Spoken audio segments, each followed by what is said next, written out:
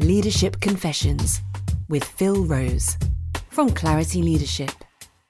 So hi and welcome to the latest episode of Leadership Confessions with me, Phil Rose. I've been overwhelmed with the positive feedback so far. We've had thousands of downloads across 30 different countries around the world.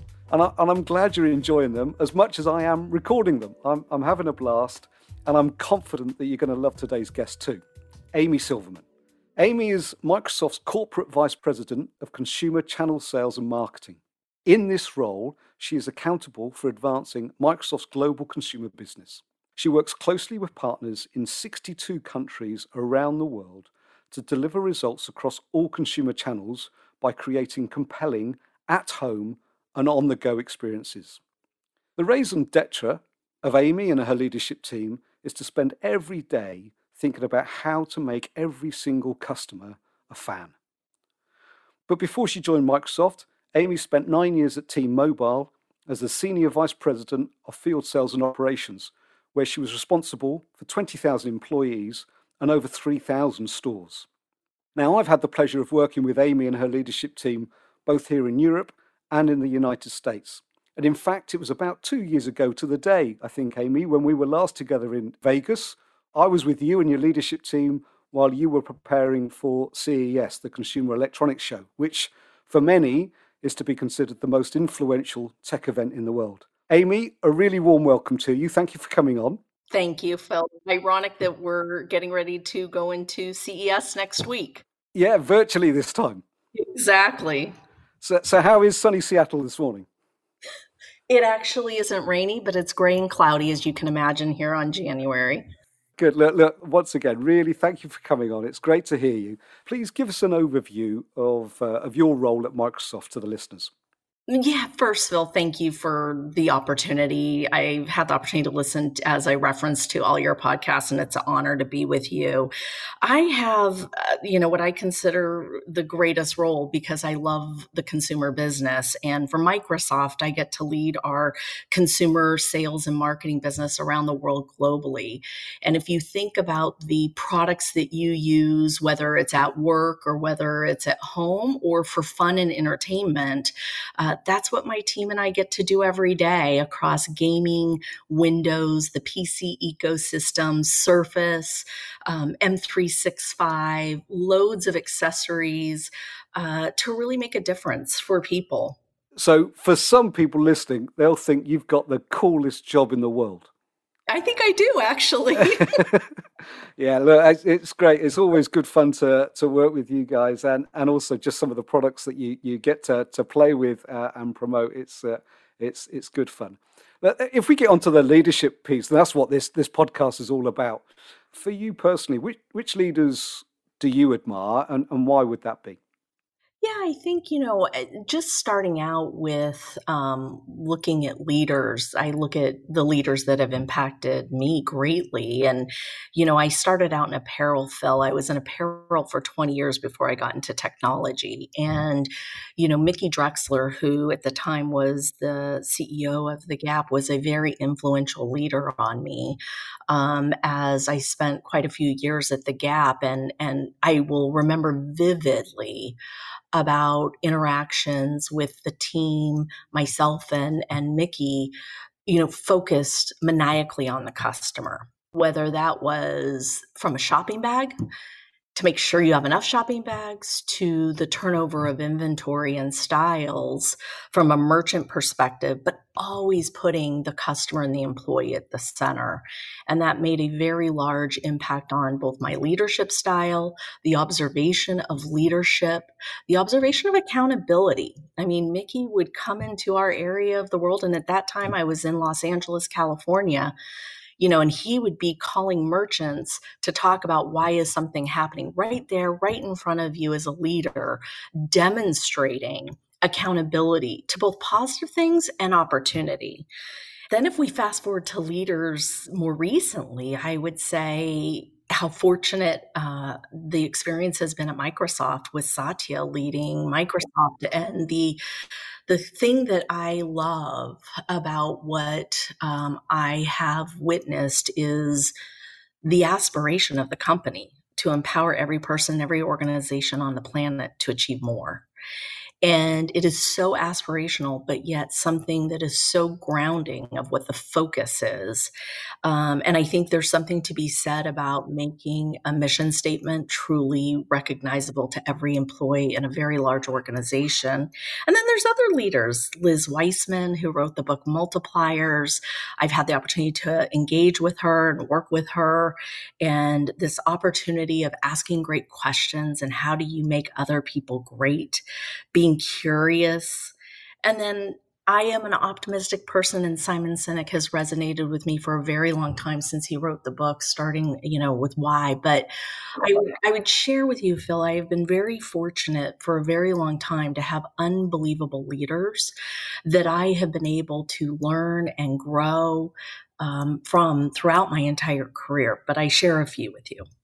Yeah, that's wonderful. Thank you. And as you know, I'm very passionate about Microsoft. I worked there for 10 years. And after leaving, which is, 20 years ago now, I've worked with Microsoft since. And I think the impact that such as leadership style has had on the organization is there for everyone to see, both as an employee and as customers. It's remarkable.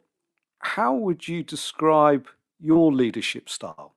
I think in describing one's leadership style, here's some of the traits and characteristics that I would say. First is transparency, being direct, but also I care deeply. And I care deeply about the collective work that the team does. Every role in the organization matters, and I'll just stick to my organization. The work that every person does, I care deeply about. And what they're doing, I care deeply about. And I firmly believe that from a leadership perspective, I believe everyone has something to contribute. But I would say transparent, direct, and very caring. Oh, cool. So what shaped that then? Because that would be something that's evolved over time. That would be something that you're very conscious about, because you answered that very quickly. So what do you think shaped that? What defining moments have made you come to those those headings? I just go back to, of course, things that I've grown up with. So I start with my mom. My mother was a single mother as a cocktail waitress. Las Vegas, Nevada is where I was born. And she was always in the service industry. We then moved to Reno, and I really feel like I grew up in Reno, Nevada. But, growing up with a mother who was in the service industry, interacting with people all the time, hearing about her interactions with people all the time, serving others, was definitely a part of how I grew up. And I started, in retail as a salesperson at 16. And being a sales associate, I'm serving others. And that's the customer who is spending their hard money, to buy things. And I say hard money because everyone that works, they've worked hard for that dollar. And so I think that has been something that certainly came from my mother. And then later, in my life, I did build a relationship with my father, who was absent from really my life until I was about 16. And he's very entrepreneurial. He is 79 and,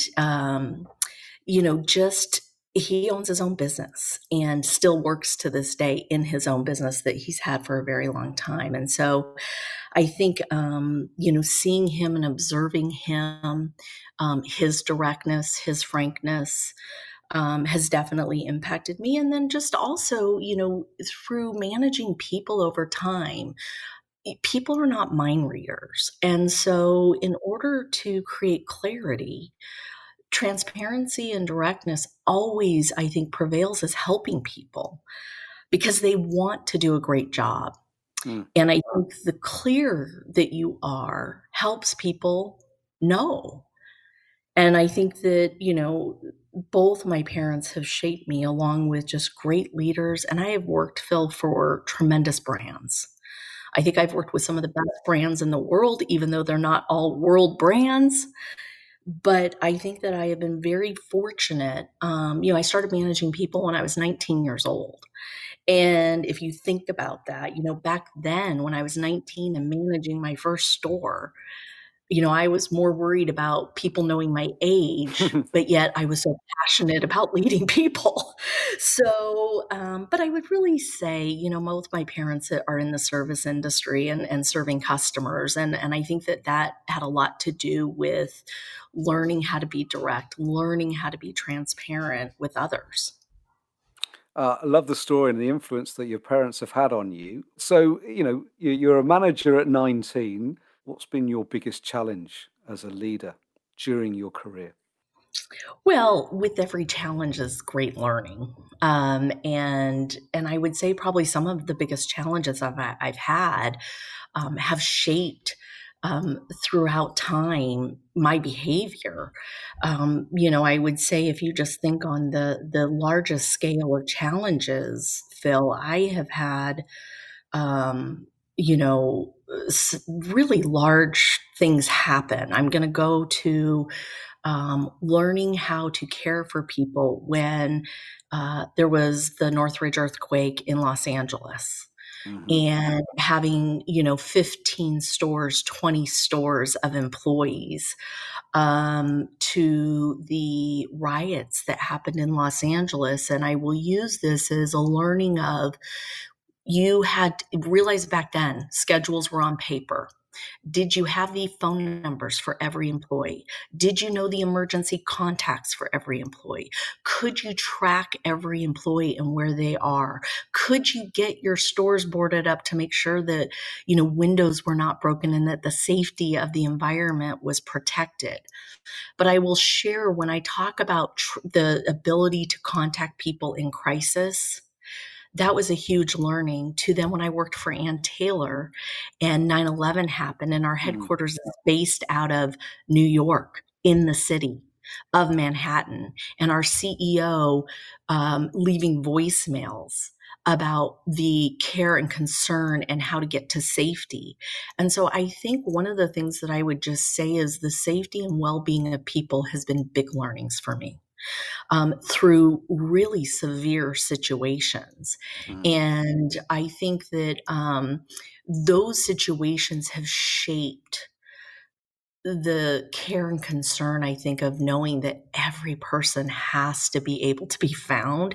And it's this weird dichotomy of me caring so much about that, but I've had all of these situations that I've experienced. And yet I go back to some of those things that I talked about in Los Angeles that really made me realize the human capital and the importance of being able to know you can get in touch with people when you are in a time of crisis. And so that is one thing that has certainly impacted me. And then another thing that I would share that I think, when you look back at things that have impacted you, it's the connection with people and, the ability to learn that every person is different. However, everyone likes to be engaged with their leader. And, that is so vitally important that you can connect with your people. And I think some of these situations that I referenced have shaped certainly the interconnectivity that I try to have with every employee that works in my organization. You've just joined the dots for me on that, Amy, in terms of, when I talked earlier and asked about your leadership style, you referenced, three things, which is around directness, transparency, but caring. And it's in those stories that you've just brought to life. That's where I can see the caring value coming over really loud and clear. It's fab to hear. I've deliberately called this podcast Leadership Confessions because based on my relationships and I'd like to think proximity to the people that we invite to come on. I'm trying to get you to share a story of of mistakes or something. What would you say, has been some of your biggest mistakes as a leader and what have you learned from them that you'd be happy to admit on this? Well, I think, one of the things is I'm an activator by nature. So being an activator is awesome because there's great opportunity to make impact and get a lot of things done. But it also is a big opportunity for me because some of the mistakes I've made is I overuse my ability to be an activator. And what that does is it at times will make people feel like they can't keep up with me. At times, I'm moving so fast that people feel like I might, roll right over. And, as I've continued to grow and evolve from leading people for many years, I always have to be conscientious of that, because the last thing I want anyone to feel is that I'm just going to run them right over because I'm going so fast and I'm not going to slow down. But let me be clear, it's happened. And I'd like to think that people have a good enough relationship with me that the reason why I know it's happened is because they've told me. Mm-hmm.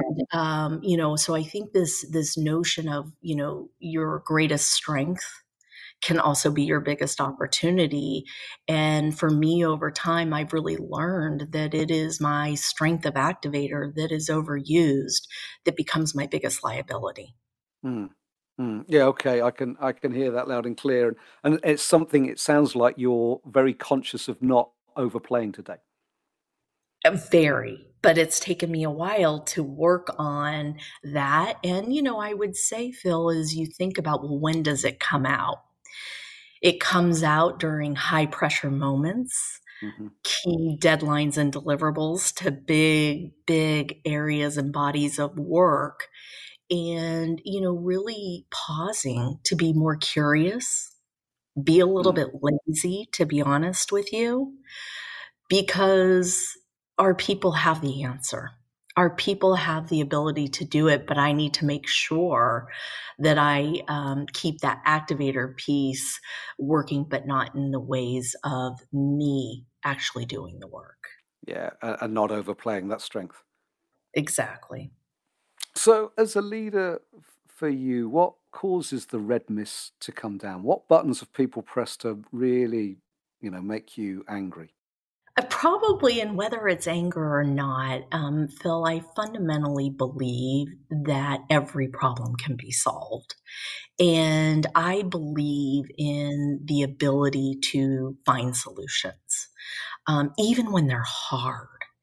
The belief that you give to others that it can be solved is something that at times when people need help, that's what they want to know, is that you believe it can be solved. Whether you know how to or not, that's a whole different story. But I do think when I find myself, as you call it, the red mist, is when there is a lack of solutions, a lack or a desire to solve what is causing the opportunity. Because I believe we all have the opportunity to solve problems. And that's probably the key thing of where I find myself agitated. And how do you come across then? What does an Amy Silverman look like when she's agitated? Probably this is where my activator would come out. Right, okay. Moving fast, wanting to hear how someone would really think through solving it, and believing. And I think this goes back to, these fundamental beliefs of your attitude, your belief in being able to conquer big, meaty problems is so strong with me that the belief system comes out because I believe we can find a way. And I want the individual that maybe I'm working with or the team that I'm working with to believe that they can find a way. So as you're answering, I got a picture in my head of the members in your leadership team that I know. How do you think they're responding? Right, if they're listening to this now, what do you think they're thinking and feeling? They're laughing, are acknowledging, and I would also sincerely believe that in the last few years that some of my team have been working with me, they would see that it has subsided. Yeah. Okay. Good. I guess you can ask for that feedback next time you have a one-to-one. Exactly. So let's switch tone a bit. When do you think you're personally at your best? I love that phrase of being at your best. Sincerely, I believe in that. I am a big believer in that everyone can contribute. The things that come to my mind immediately is being with a team, being with a large group of people, advocating on their behalf, removing obstacles, being an excellent listener, and asking questions to learn more. And how do you get yourself into that state? Because you've got to do that every day. You're leading huge amounts of people, global business. How do you get yourself into that state? I think really it comes down to a few things. One, being present. And Phil, in the technology world that we live in and all the resources at our fingertip to have constant information, how do you put the people or the situation at hand that you're interacting with first while there's a million other things going on around you? And it's about how you really plan the work. And not every day goes exactly the way as planned, but recognizing every time you have people in front of you, that has to be the most important thing that you're engaged with at the moment. And if you're doing 5 other things at the time, you are not giving your best self to the situation. Yeah. Okay. Good. And I know high performance is important to you. What does that look like to you? When you're looking recruiting, when you're looking at your team, what do you look for in high performance? A team that's full of different experiences, different backgrounds, different experiences, different perspectives. Certainly finding people that I personally think makes the team better, makes me better, offers and contributes different things based on their talent, their skills, their knowledge, their past experiences that are different from one another. I also believe high performing teams is something that you can look at and understand, whether it's a person, a place, a time, or an event, that you can really think about what was the impact of that person, place, time, or event that would equate to high performance for whatever the situation is. But I think a team of full of different perspectives, and Phil, in a global business, having people that are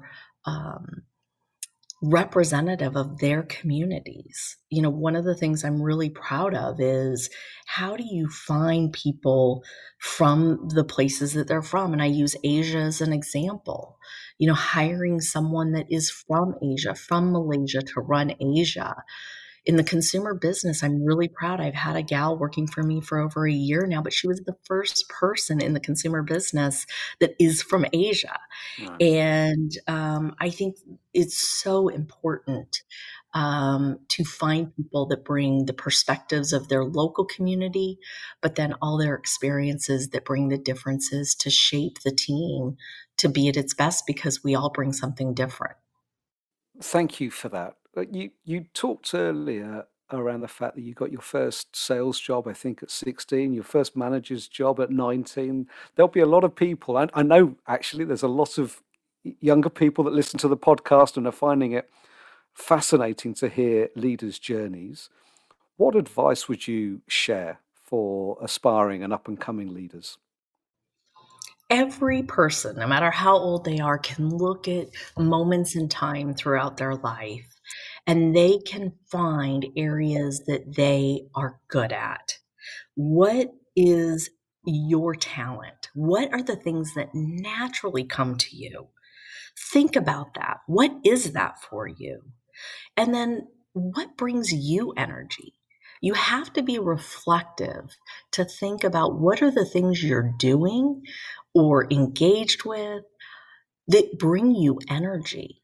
And I think there's a marriage between looking at what things over your course of your life, no matter how old you are, whether you're 16, whether you're 20, it doesn't matter. You can be reflective to think about why have you gravitated towards certain things because you get enjoyment from doing them, or it comes easy to you.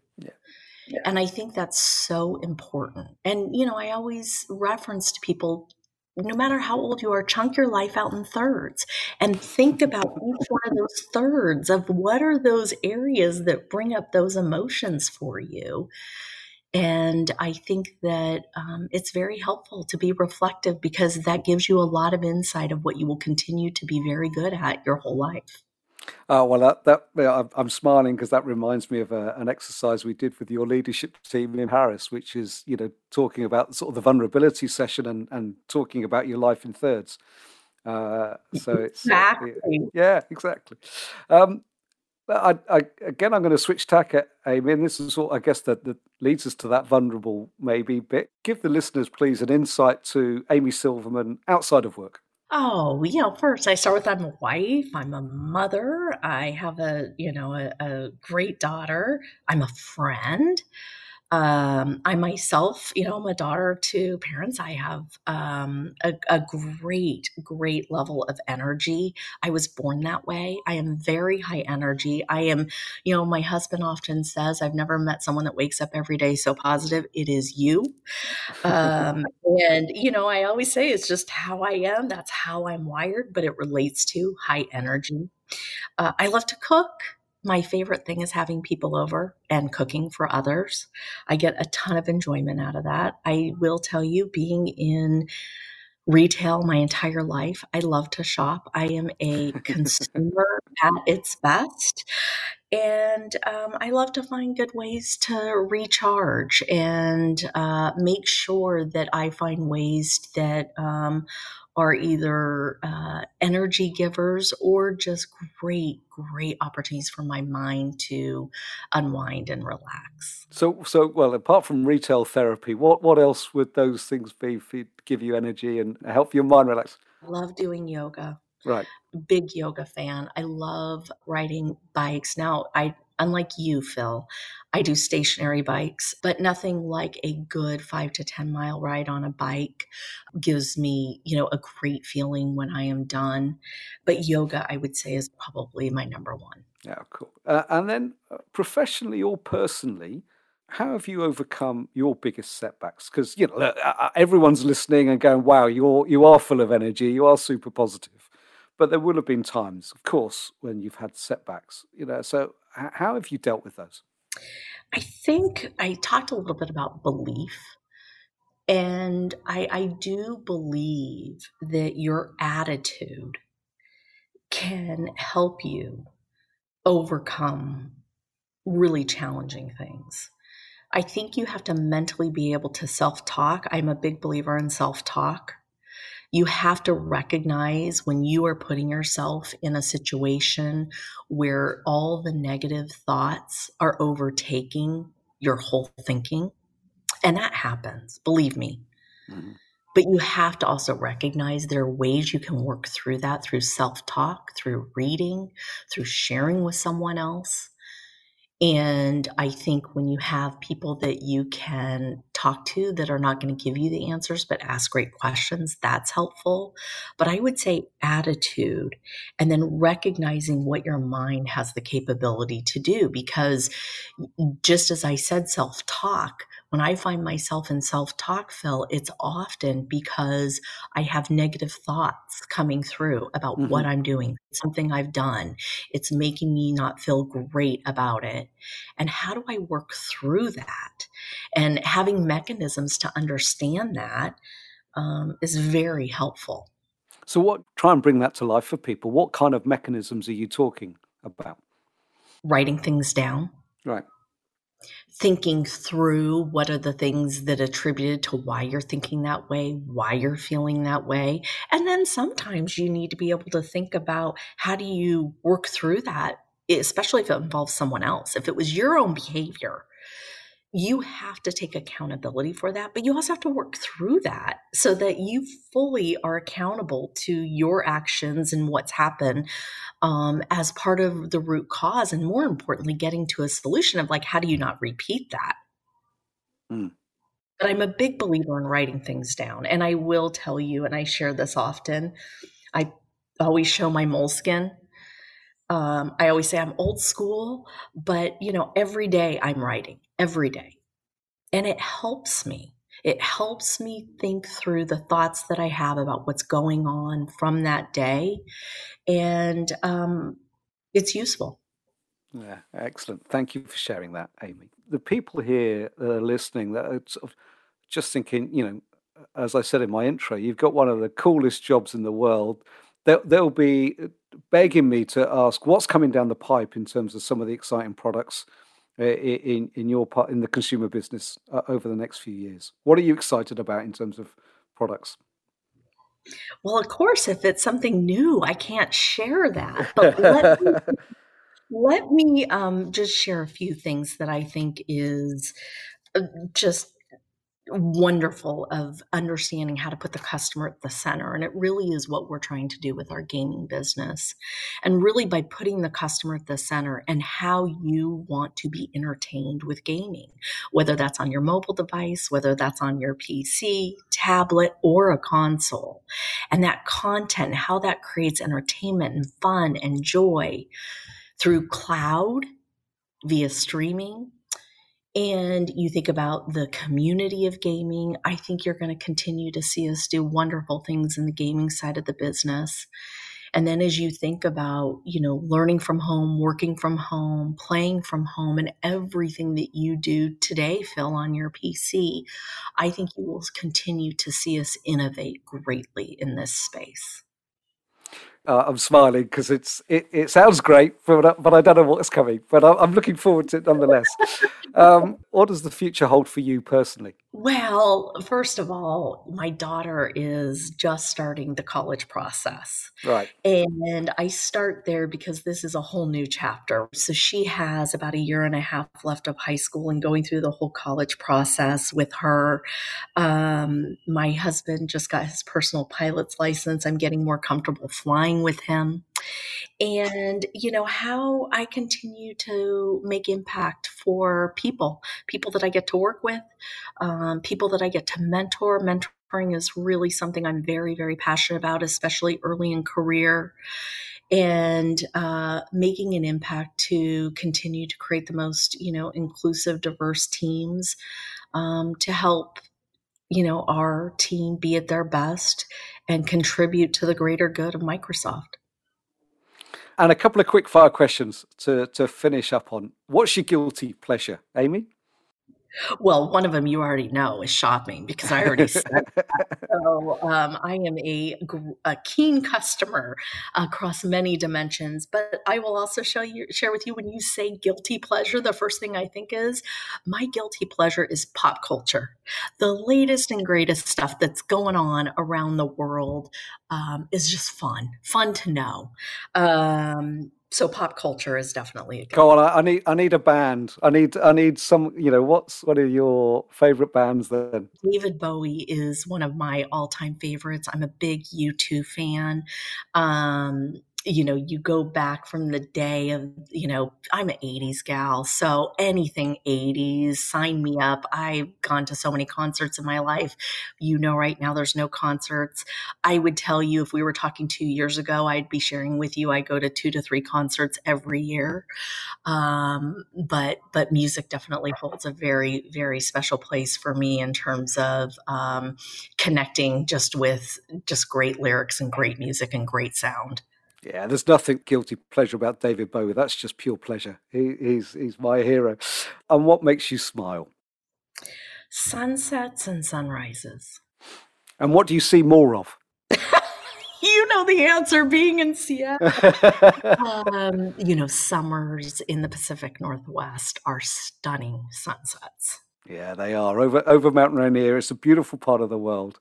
I'm just going to say, Amy, thank you for coming on today. You were everything I was hoping for, a bundle of energy, which you always are, but with that clarity, transparency, directness, and caring for people. You've been a wonderful guest. Thank you. Phil, thank you for the opportunity, and it's been my pleasure. Leadership Confessions from Clarity Leadership. Email hello@clarityleadership.co.uk and subscribe to receive every episode as it's released.